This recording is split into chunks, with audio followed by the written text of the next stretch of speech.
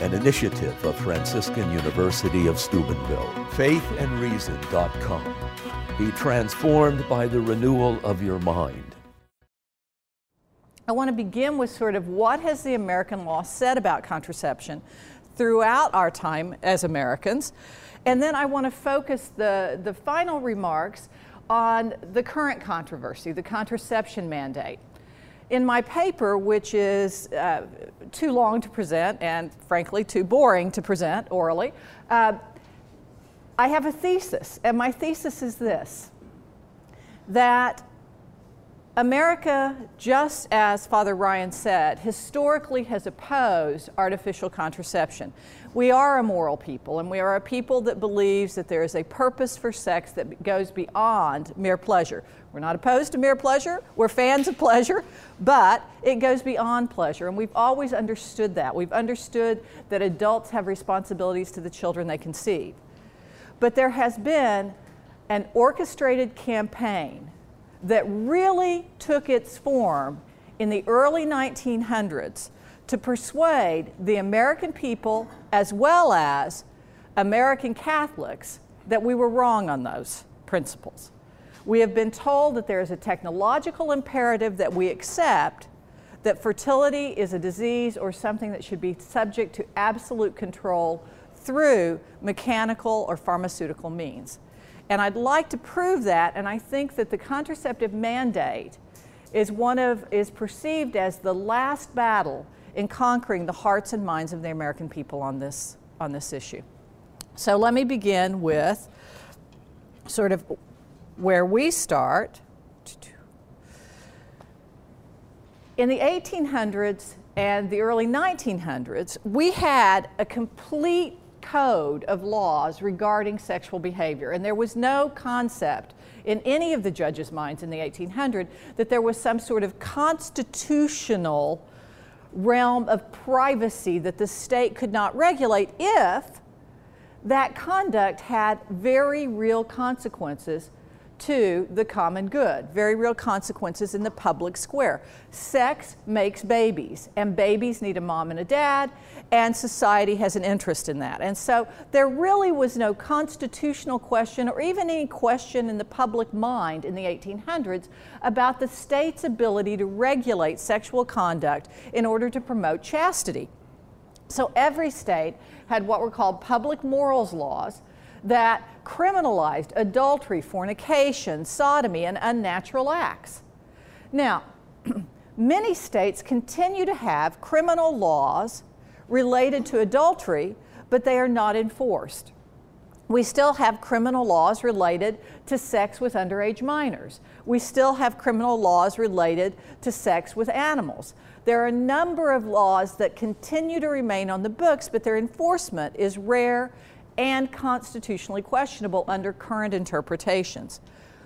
Separate from criminal laws, which are those laws where the state says this is of such public import that we will take away people's liberty, and that the state, the community, has a separate interest from that of the private actors. We had private civil laws, laws where private individuals could come and say to the court, I have been injured by this person, and therefore this person owes me restitution. They need to make me whole. And those laws included seduction, so that where a woman was persuaded to lose her chastity prior to marriage, she could actually sue the man who had induced her reliance, perhaps upon the second cause of action, a promise to marry. So a woman could sue for breach of the promise to marry as well. There are some very interesting cases about that involving wealthy men. And frankly, the same cautionary tale exists today. A friend of ours who learned to his detriment that chastity is not only the right code, but the prudent code, had engaged in a relationship with a woman that was more interested in his financial prowess than in his very nature and soul. That relationship ended, as one might expect, and he married subsequently. But because he had lived with the first woman and had on rare occasion held themselves out as Mr. and Mrs., the second woman came and said, I'm going to file a suit for adultery and bigamy. This man, who owned his own company and was very fiscally successful, settled the case to make it go away. So this idea of breach of promise to marry and civil lawsuits still continues, but the idea of seduction, the idea of alienation of affection, courts are declining to enforce. Alienation of affection is of particular interest to me because in a no-fault divorce world, what is the remedy for the spouse who wants to maintain the marriage? Is there no remedy that the courts can give to the faithful husband or wife who's been injured by the interference of a third party in their marriage? Historically, American courts and American legislatures have said, of course there is. That hussy should have to pay up, or that Lothario should have to pay up. And yet courts have now said that we will no longer enforce these. But this was not always the case.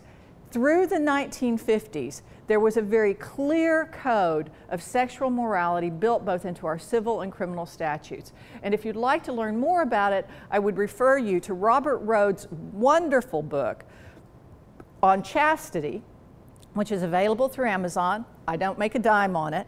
Or through academic libraries. The majority of that book appears in his law review article published in the Notre Dame Law Review. It's a marvelous history of the chastity laws and the decline of chastity laws in this country and their injury to women's interest. So the law promoted chastity from the founding of this country through the 1950s. There was a broad consensus, as Father Ryan said, on contraception, abortion, and obscene materials. And this is most clearly exhibited in what are called the Comstock laws.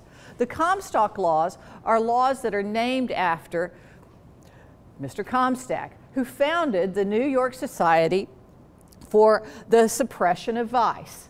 And he led a nationwide campaign that resulted in a federal law. This federal law, as it shows, forbade the selling or publishing or promoting of any drug or medicine or any article whatever for the prevention of conception or for causing unlawful abortion, and this advertising of these things, and it made it a federal crime. Those who did these things were guilty of a misdemeanor and could be imprisoned at hard labor for not less than 6 months or more than 5 years and subject to a $100 to $2,000 fine. So there were federal laws, which is extraordinary. There were federal laws that forbade the sale and promotion of contraception, obscene materials, drugs and artifacts related to abortion, etc. These were passed in the late 1800s, but they were challenged. They were challenged initially in 1918 by Margaret Sanger. Margaret Sanger, of course, founded Planned Parenthood. She was part of the new eugenics movement that began in the United States in the 1900s. It's an old idea, but the idea was that through breeding we could improve the stock of Americans. Therefore, they wanted to suppress those individuals whose stock did not contribute, people like the Irish, people who were immigrants coming into this country, as well as, quote, the feeble-minded. And in pursuit of that eugenic view, states across the nation passed laws that caused two things. One, the sterilization of those who had been institutionalized for mental illness or retardation, and two, the sterilization of habitual criminals. Those laws were brought before the United States Supreme Court in the early 1960s.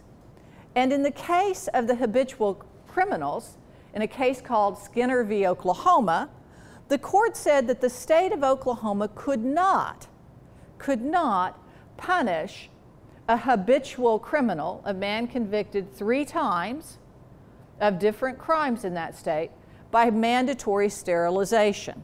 Why? The court said because there wasn't adequate evidence that criminality was something that was the product of breeding. Contrast this with the Buck v. Bell case that had come before the court in the early 40s, where Carrie Bell who was the daughter of a woman who had been institutionalized for feeble-mindedness and who herself gave birth to another daughter who state officials determined, we now believe inaccurately, to be feeble-minded or retarded. Because there were 3 generations, state officials in that case said, we will sterilize Carrie Bell. Lawyers came forward to represent her and said, you cannot do this. This is unconstitutional. And in a very famous opinion, written by Justice Holmes said that 3 generations of imbeciles is enough, and that the Constitution posed no barrier to state officials sterilizing those who they determined to be feeble-minded. Now, sterilization, in that case, is still the law of the country today. It has never been overruled, Buck v. Bell. Sterilization was seen as being a great burden, but permissible in the case of feeble-mindedness because of this eugenics schemes, but contraception was treated very differently in the law. In 1918, Margaret Sanger started the first birth control clinic in the country in New York, and she employed at that clinic physicians and non-physicians. It was shut down within 3 weeks by New York public officials as violating state and federal law. And in court, Ms. Sanger argued that she had a constitutional right to distribute contraception, especially where necessary to protect the health of the woman. We've heard this before. The trial court held that the Constitution was not implicated and that the statute did indeed forbid the sale of contraception by non-physicians, but that a separate statute in New York allowed physicians to distribute contraception for therapeutic purposes. So in 1918, we have the very first case where the courts distinguished the use of artificial contraception for contraceptive purposes generally from those purposes for therapeutic. Now, the definition of therapeutic is deeply contested. And many of the cases seem to suggest that as long as a doctor's involved, it's therapeutic, okay? Regardless of whether there is any evidence of a particular disease, which leads to part of the fight over the contraceptive mandate. But it's important to note that since 1918, we've been fighting over the issue of whether or not contraception is therapeutic or medically indicated, all right? Fast forward from that to Griswold versus Connecticut in 1965. As Father Ryan said, in 1918, we still had a very broad consensus in this country that contraception was largely undesirable. Now, that consensus was more in theory than in fact, honestly. In 1930, there was a multi-million-dollar industry distributing various forms of contraception, including condoms and various other devices that were purported to stop conception. That may in part have been attributed to, as Father Ryan said, the desperate economic times. So this multi-million-dollar industry, needless to say, began to interest various manufacturers of pharmaceuticals in the country. Simultaneous with the economic woes and the interest in perhaps developing a contraceptive industry, World War II broke out. World War II, at least in the Pacific, by many historians is due in part, if not largely in part, to the population pressures that Japan was experiencing. They couldn't go into China, they came into the Pacific, and therefore started the conflict with America in Pearl Harbor. During that time, John D. Rockefeller III, the heir to the oil tycoon, served in the Army as secretary over the Asian Pacific for certain aspects of that war, the economic aspects primarily. He came home after World War II absolutely convinced that the only way to peace in the future was to avoid the problems of overpopulation that he observed in Asia.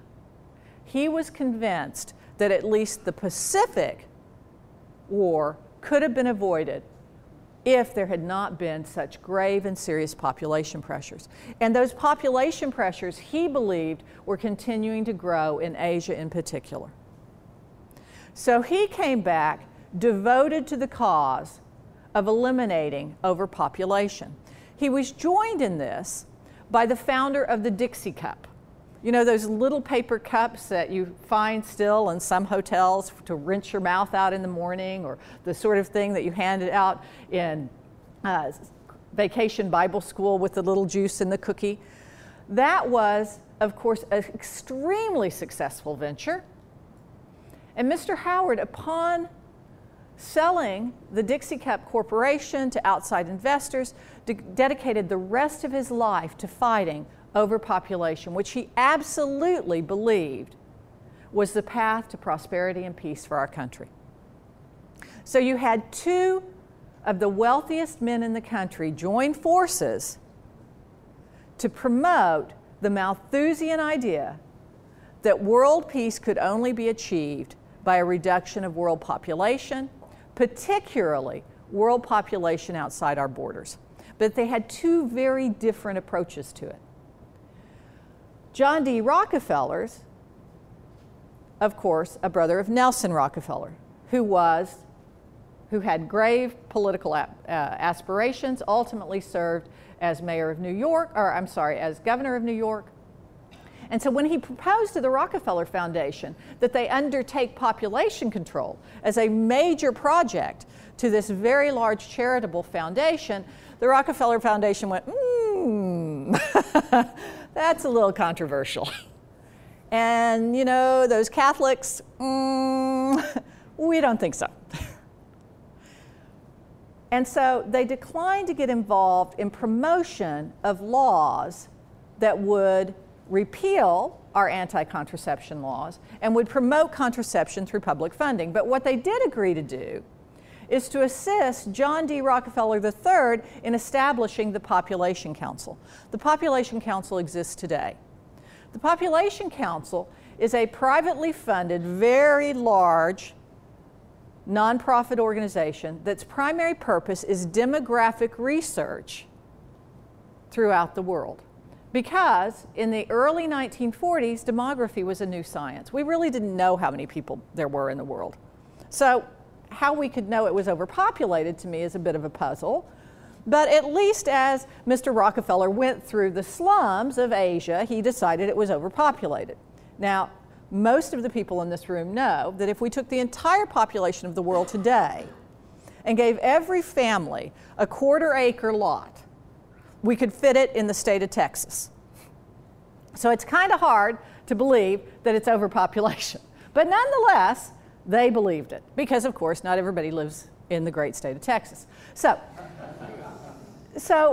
Population Council began to send advisors to Korea and to India and to Japan and all of these other countries in order to teach people how to count the population for demographic purposes and how to view demographic growth and document it for public purposes to be used in advocacy for public funding of population measures. Today we have the UN Commission on Population and Development, a direct outgrowth of the Population Council. That was Rockefeller's project. Politically acceptable, very high-class Protestant, done in the sense of noblesse oblige. Then we have John Howard. John Howard was a different kind of entrepreneur. He didn't inherit his wealth, he made his wealth. And as we see with these sorts of individuals, they're usually very high driven, very high energy, and sometimes finesse is not in their toolkit. He believed that we ought to pass laws that stop these little brown people from populating. And he was very clear about it. And he was very active. Now, he started out supporting Margaret Sanger and was a fan of Margaret Sanger. In fact, Margaret Sanger sponsored and he funded a number of conferences on overpopulation and why contraception should be made available, particularly to stop the feeble-minded, the habitual criminals, which we know are primarily made up of those little brown people. So, she drove Planned Parenthood's initial phase through this appeal to overpopulation. But after World War II, when we learned of the eugenics experiments of the Nazis, public interest became cooled on this approach. And the leadership of Planned Parenthood shifted to, and this is a phrase that we find in UN conventions today, the right of the family to time and space their children. Contraception, in UN speak, and in the second phase of Planned Parenthood's development, was about a woman's right and a family's right to plan the timing and spacing of their children. That's the phrasing you still see in various international conventions today. So, John Howard began to lose interest in Planned Parenthood because they were not sufficiently aggressive on the overpopulation. But again, he poured a vast amount of wealth into this campaign. As a result of that, and the efforts of John D. Rockefeller III, state governments, but not the federal government, began to experiment with family planning as part of their public health funding in order to control the growth of poverty.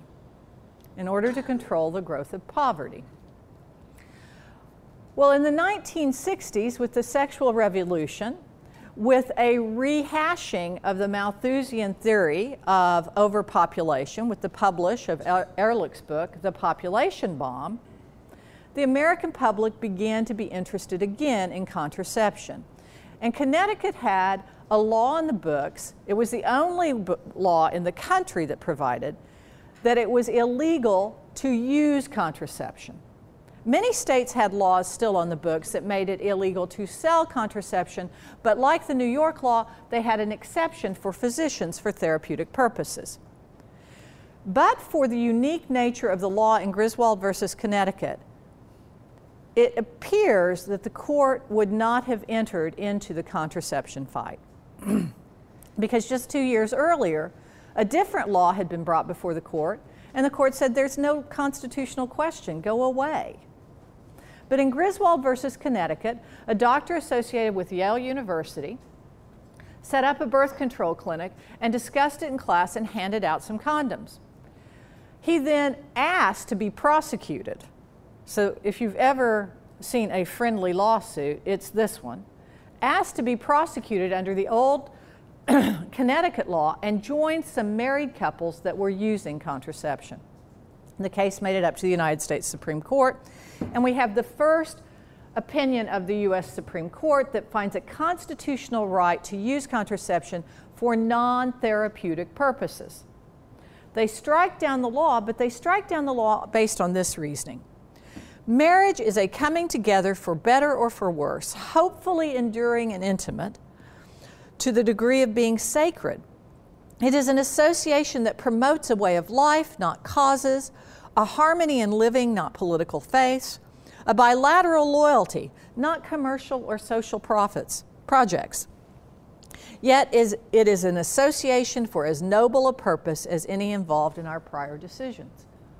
And so a majority of the court in this case said that for the state to try to regulate what happens between a married couple within the confines of the marital bedroom violates an implied right to privacy. A right to privacy that, while not expressly stated in the text of the Constitution or the Bill of Rights, is one that historically has been recognized from the founding of our country. Now, I would agree that in the text of our Constitution we find various rights to privacy, a right to privacy in our papers we find clearly in the Bill of Rights. We find a right to privacy in our thoughts to some degree. But the idea that it could not regulate the sale and manufacture of a product that legislators had determined harmful to the public good is quite a change in our interpretation of the Constitution, but grounded in the very narrow idea that married couples should be free to use contraception because of the unique and privileged nature of marriage. Well, now that sounds like a very narrow exception to some degree, something that doesn't strike at the very heart of these chastity laws.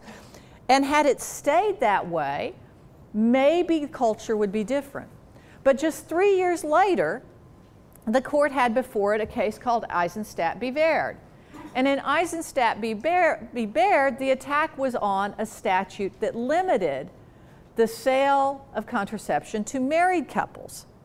The argument was that single people are in no different position than married couples as to the dangers of an ill-timed conception, and therefore they need the protection of contraception, and sexual activity is sufficiently private that the government ought not be involved in it. So the court had to explain why it was willing to expand its original decision in Griswold, grounded clearly on the unique nature of marriage, to single people who were at that point in time engaging in conduct that was still illegal in a majority of states. Not prosecuted, but the laws were on the books. So the court said, it is true that in Griswold, the right of privacy in question inured in the marital relation. Yet the marital couple is not an independent entity with a mind and a heart of its own, but an association of two individuals, each with a separate intellectual and emotional makeup. If the right to privacy means anything, it is the right of the individual, married or single, to be free from unwarranted governmental intrusion into matters so fundamentally affecting a person as the decision whether to bear or beget a child. So what was initially begun as a therapeutic exception for physicians, then developed to a marital exception because of the unique privacy needed to cultivate the intimacy of marriage, now transmutes in 1968 into the right of the individual to sexual decisional privacy. Okay. A very dramatic shift in just 3 short years, and simultaneous with a shift to no-fault divorce. For those who are not persuaded yet that contraception and abortion are connected to the fight over the definition of marriage, I would suggest, again, a reading of Robert Rhodes' book, as well as a careful study of the way the cases develop in this area. The two are tremendously related. And here we see the impact again that marriage isn't really a new creation of the two that creates a union, what the law used to call a moiety, something separate and bigger than the two individuals, but rather it is simply the contractual alliance of two individuals. And if those individuals choose to do something separately, that is no concern of the court. Now, the court disregarded the Attorney General's defense of the law, which was based largely on what we now know to be true, that the chastity laws promoted a public morality that in turn reinforced sexual self-restraint, and that there was a great public good, even in those laws that stay on the books with no enforcement. They are public statements. They are educational statements of the public policy. But the court, in this case, made fun of the argument that it was necessary to limit contraception to married couples in order to avoid extramarital or non-marital sex, and that to strike down the law would encourage all sorts of sexual practices. The court said it would be plainly unreasonable to assume that the state has prescribed pregnancy and the birth of an unwanted child, and we begin to see the seeds that are actually not seeds, we're now seedlings of the Roe v. Wade decision in 1973. We're 5 years out from it. For the physical and psychological damages of an abortion as punishment for fornication. It's ridiculous to think that people in the throes of passion are going to be aware of the laws against it. And therefore, it's clearly unconstitutional. Now, in Griswold versus Connecticut, there was a great dissent in which one of the justices said, "This is an uncommonly silly law, but it's not unconstitutional." In my mind, that is a perfect statement of judicial restraint. there are indeed, from my perspective, a number of uncommonly silly laws, or even problematic laws, or bad laws, but they are not necessarily unconstitutional. The court has assumed upon itself the right to rewrite the Constitution to avoid uncommonly silly laws, or in its view. Well, we see then from there that the court goes to Roe, but also goes, more to point of this conference, to expand the contraception right yet once again. Because New York, responding to these laws, came back and said, okay, we are going to allow the sale of contraception to any adults, but we're going to require parental consent for the sale of contraception to a minor. Now, the law in this country generally is that parents control the health care of a minor in every instance except emergency care and abortion and contraception. So, the New York law was challenged by International Population Services, who claimed that minors had a constitutional right to access contraception without parental involvement. Now, the court tried to craft a very narrow exception, and so they said, our decision proceeds on the assumption that the Constitution does not bar state regulation of the sexual behavior of minors. We're not saying that you can't have statutory rape laws. We're not saying that you can't have all sorts of laws that protect minors from unwanted sexual activity. Justice White and Stevens took an even stronger stance, characterizing the argument that a minor has a constitutional right to engage in sex as frivolous. And Justice Rehnquist described the result required by the plurality, he was in the dissent, as a denial of a power to self-government so fundamental to self-government that it must in the long run prove to be but a temporary departure from a wise and heretofore settled course of adjudication to the contrary. Unfortunately, Rehnquist was not prophetic, because now every state in the Union, as a condition of Title X, makes contraception available to a minor without parental consent. Every state in the Union, by statutory mandate. So 3 cases in a very short time span totally altered the law regarding the state's power to regulate contraception. So, with Griswold versus Connecticut and with Eisenstadt v. Baird, Lyndon Johnson comes to power. Lyndon Johnson is the president who started the Great War on Poverty. And continuing the theme of John D. Rockefeller III and John Howard, he believes that one of the ways to deal with population problems and poverty is to promote contraception.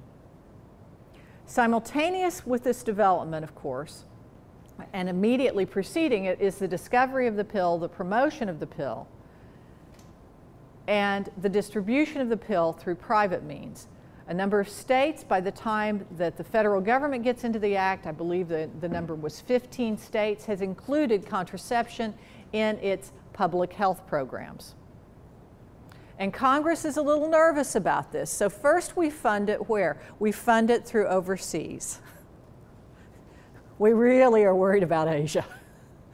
So we begin, as part of our U.S. aid to development, to include contraception to all of those funny people that we're worried about. And then in the South, and I'm from the South, but public officials were really worried about, again, the population growth. And so we began to fund it at the state level. And by the time Congress acts on this issue, contraception and publicly funded contraception for the poor is accepted as a legitimate way. We don't want to eliminate poverty, let's just eliminate the people that are poor. And so we begin to see this drive to the public promotion of contraception. a country that began with criminally banning the sale and promotion of contraception, that creates a limited exception for its therapeutic prescription by physicians, that then limits it to the use only by married couples, that then extends it to any adult engaged in consensual sexual activity, now comes to a state where minors can freely access it through taxpayer dollars. What's left? Who really opposes contraception? Well, there are those Neanderthals in the church, but it's not even really the church. It's just those men in black. And not even all the men in black. Father Ryan didn't talk about the Rockefeller money that was applied to visiting with the ordinaries of the church and the hierarchy of the church to encourage the very sort of rebellion that occurred right after Humanae Vitae. The immense sums of money that were expended in order to persuade right-thinking Catholics that they were standing in the way of progress. And Professor Faring did not talk about John Rock's book, A Catholic Doctor Supports Birth Control. John Rock, a Harvard tenured professor of obstetrics and gynecology, who was one of the prime developers of the estrogen pill, the synthetic estrogen pill that becomes the pill. A man who, in the name of the church, went into Puerto Rico and administered clinical trials where 3 women died, and he didn't care enough to find out why. Where the local director in Puerto Rico said, you can't market this pill with a 17% adverse reaction rate. And he didn't care enough to run the experiments to find out why.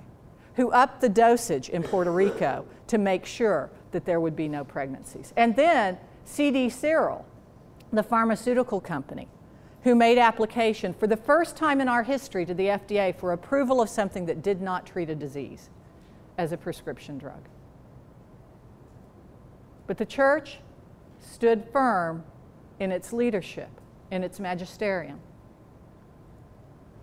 And then we began to see the shift of the culture. Now, those of you who have studied material cooperation with evil, impermissible material cooperation with evil, know one of the things to consider is your participation direct or remote? Do you join in the evil intent? Then it's clearly impermissible. But if you don't join in the evil intent and your participation is remote, then you truly cannot be accountable for the fact that the gun that you bought for target practice was used by the robber who broke into your house to shoot your neighbor. It's not your fault, even though factually there is a causation link, arguably. So taxpayer dollars paying for things historically has largely been considered something that doesn't implicate our personal conscience in the same way that other actions do. Going to war yourself. And so taxpayer funding didn't raise the issue, but the new contraception mandate puts squarely at issue whether Catholics can stand for the views of the church and the views of the truth against government pressure or not, because it demands cooperation with evil. And I recognize there's a debate in First Things about whether this is sufficient to rise to the level of impermissible material cooperation with evil. But I stand with Deacon Greg Hall out of Texas and those who believe that it does. I stand with the 200 plaintiffs in the 80 lawsuits across the country saying that it does. Now, of course, our vice president in the last presidential debate didn't think it did. With regard to this idea of the assault on the Catholic Church, let me be absolutely clear. No religious institution, Catholic or otherwise, including Catholic Social Services, Georgetown Hospital, who wasn't concerned, Mercy Hospital, any hospital, none has to either refer to contraception, none has to pay for contraception, none has to be a vehicle to get contraception in any insurance policy they provide. That is a fact. And Paul Ryan. Now I've got to take issue with the Catholic Church and religious liberty. Why would they keep suing you if this is true? I think Congressman Ryan took the better side of the argument on that one. So what is the mandate and why do we oppose it? It's a regulation, it's not a law. Congress didn't have a vote on this. It's something that's done by a political appointee, Secretary Sebelius. And it's a regulation under the Health Care Act. Every employer that is not exempt has to pay a $100 fine per employee a day. So there's a significant weight to it. Health insurance plans initially that began in August 1 of 2012 had to cover without deductibles or copay contraception. The administration delayed implementation of that because they got so much unhappiness about it. What are some of the drugs that are included? The FDA approved drugs include Plan B, as well as the Ella, which Father Ryan and Professor Faring referenced, which we believe to be abortifacient. Both drugs cause abortion because they prevent the implantation of a fertilized egg. Ella can kill an embryo already implanted in the uterus. So this isn't just about preventative methods.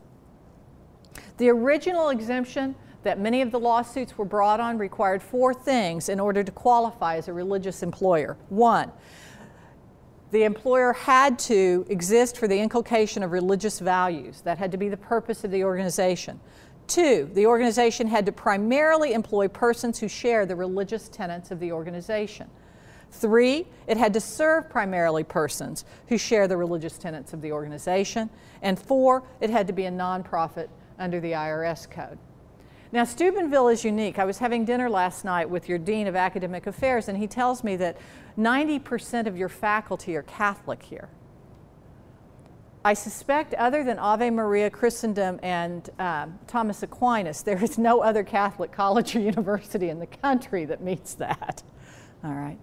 So when we think about that it has to primarily employ Catholics, once you get outside of the parishes themselves, many of which employ some non-Catholics for various purposes, janitors, music directors, etc.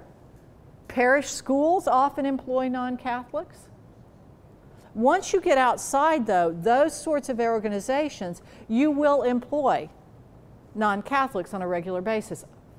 At the University of St. Thomas in Minnesota, where I teach, I don't know the percentages, but I know we're not anywhere near 90% Catholic. And only 40% of our students are Catholic, so we don't meet the second.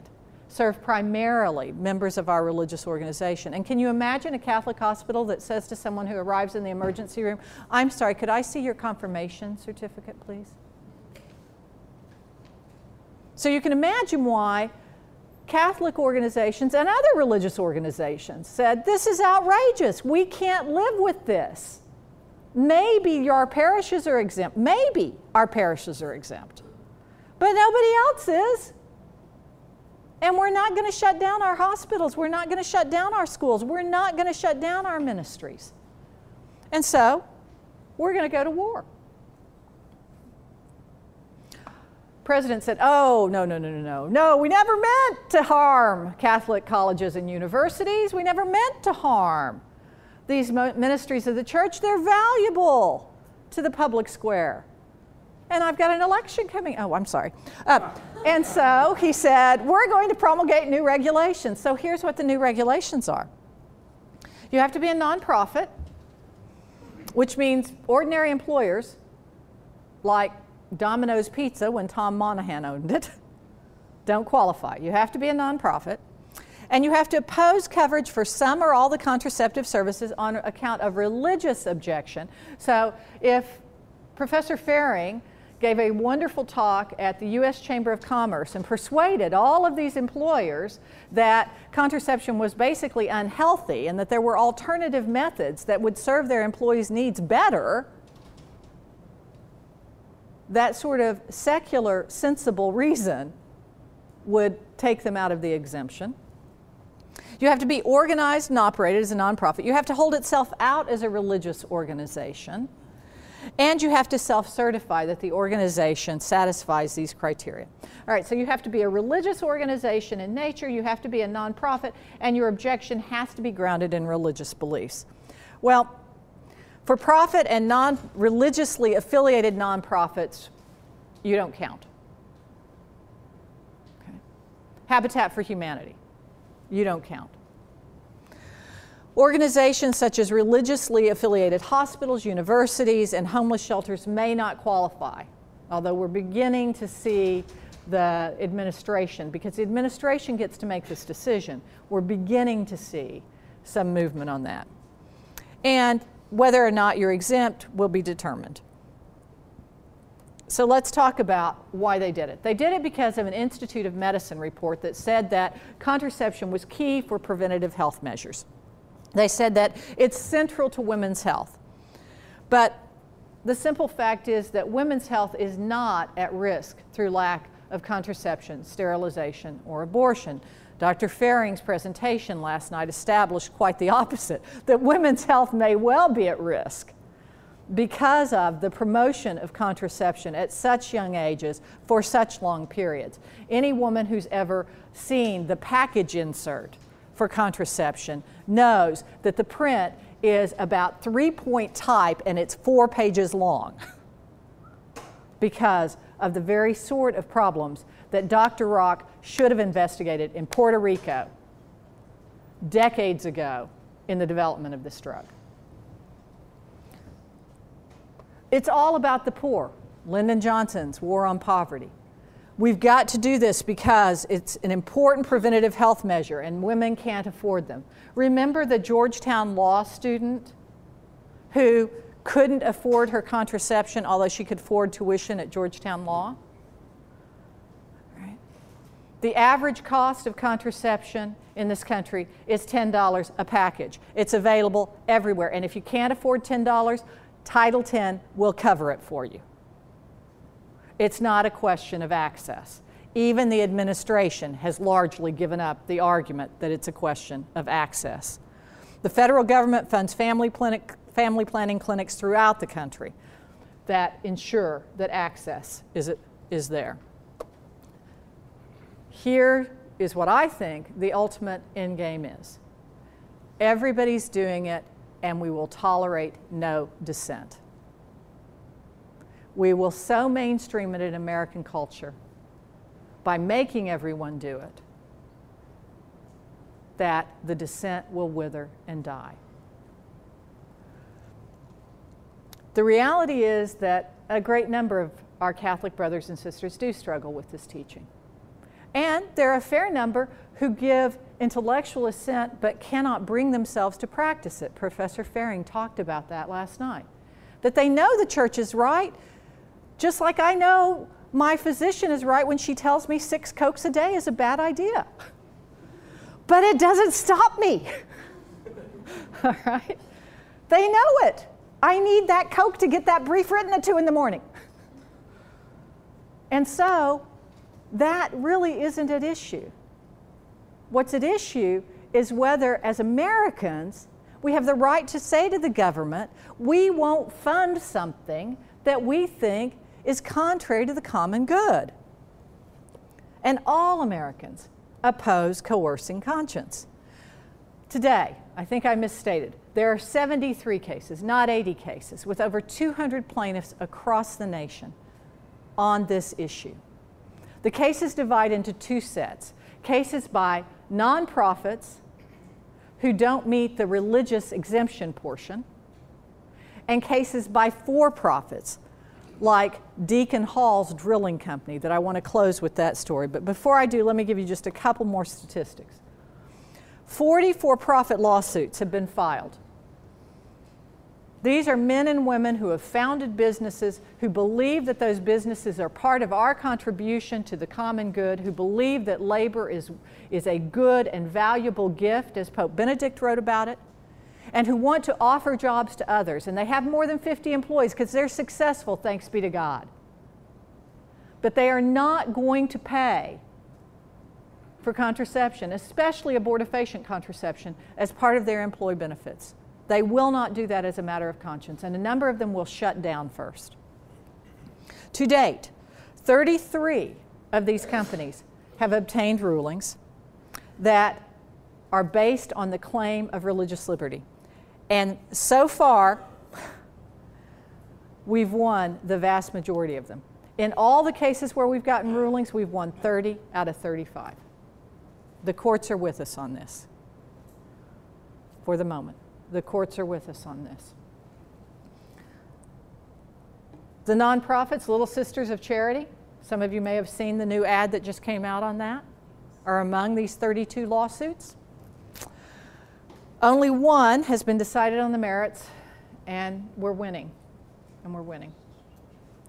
So the claims in these cases are that as a matter of conscience, free exercise of religion, which is in the First Amendment of the Constitution, forbids the government enforcing us to cooperate in this directive fashion with doing something that we believe is intrinsically evil, to use the language of Humanae Vitae. So let me close with the story of Deacon Greg Hall. Deacon Greg Hall is a Roman Catholic deacon. In fact, he is head of he chairs, or whatever the proper word is, directs the deacon ministry under, of course, the authority of the local ordinary down in Houston, Texas. He is a man that stands about 6'4". He is an engineer, and he owns a drilling company. He owns a drilling company that goes worldwide, and it helps oil companies, and it helps water wells, and it helps all sorts of companies that need drilling. And if you recall those Chilean miners, when the mine collapsed in on them, they were buried by solid rock. Well, Deacon Hall's company operates in Chile.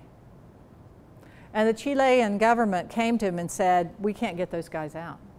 Nothing can get through that rock. We can't see them. We know there's a safe space down there with food and water if they could get to it. We know there may be as many as 33 men down there living, breathing, praying, waiting for us. And Deacon Hall went down and said, I can do it, but I'm going to need all sorts of regulations, relax. We're going to have to do something that's never been done before. We're going to break bits. I know we are. We're going to use a longer drill than's ever been used before in the history of engineering. And the Chilean president, who had just been elected, who had enemies all around, said, I'm going to stake my presidency on this. You're going to get those men out. So he instructed his government to assist in whatever way was possible. But Deacon Hall, when he tells this story, talks about Chilean lower officials standing saying, you can't do it. No, I don't think we can get those trucks of waters to cool those bits down for you to that site yet. No, we can't do it. And then he talks about the families that came to the drilling site, who prayed every day. And the bits broke, and he couldn't do it the first week. And he came home, and he sat down, and he designed a new drill bit. A bit that could go deeper and into harder substances that had ever been made in the history of engineering. And through prayer and the power of prayer, he made it to those men. He operates his company on the basis of his belief in Jesus Christ, and that Christ has a plan for each of us, and that our life is meaningful, every single life, including those 33 miners' lives. And when this mandate came down, he said, I cannot comply. And he has filed suit in Minnesota, and we have won all the way up through the 8th Circuit. But those of you who think ministry just means being avowed religious, or serving as a youth pastor, or serving directly in the institution of the church, let me tell you, Deacon Hall serves Christ in a way that every businessman and every businesswoman does. And we will not comply with this mandate, and we will win, and we will take it all the way to the U.S. Supreme Court. Thank you. An initiative of Franciscan University of Steubenville. Faithandreason.com. Be transformed by the renewal of your mind.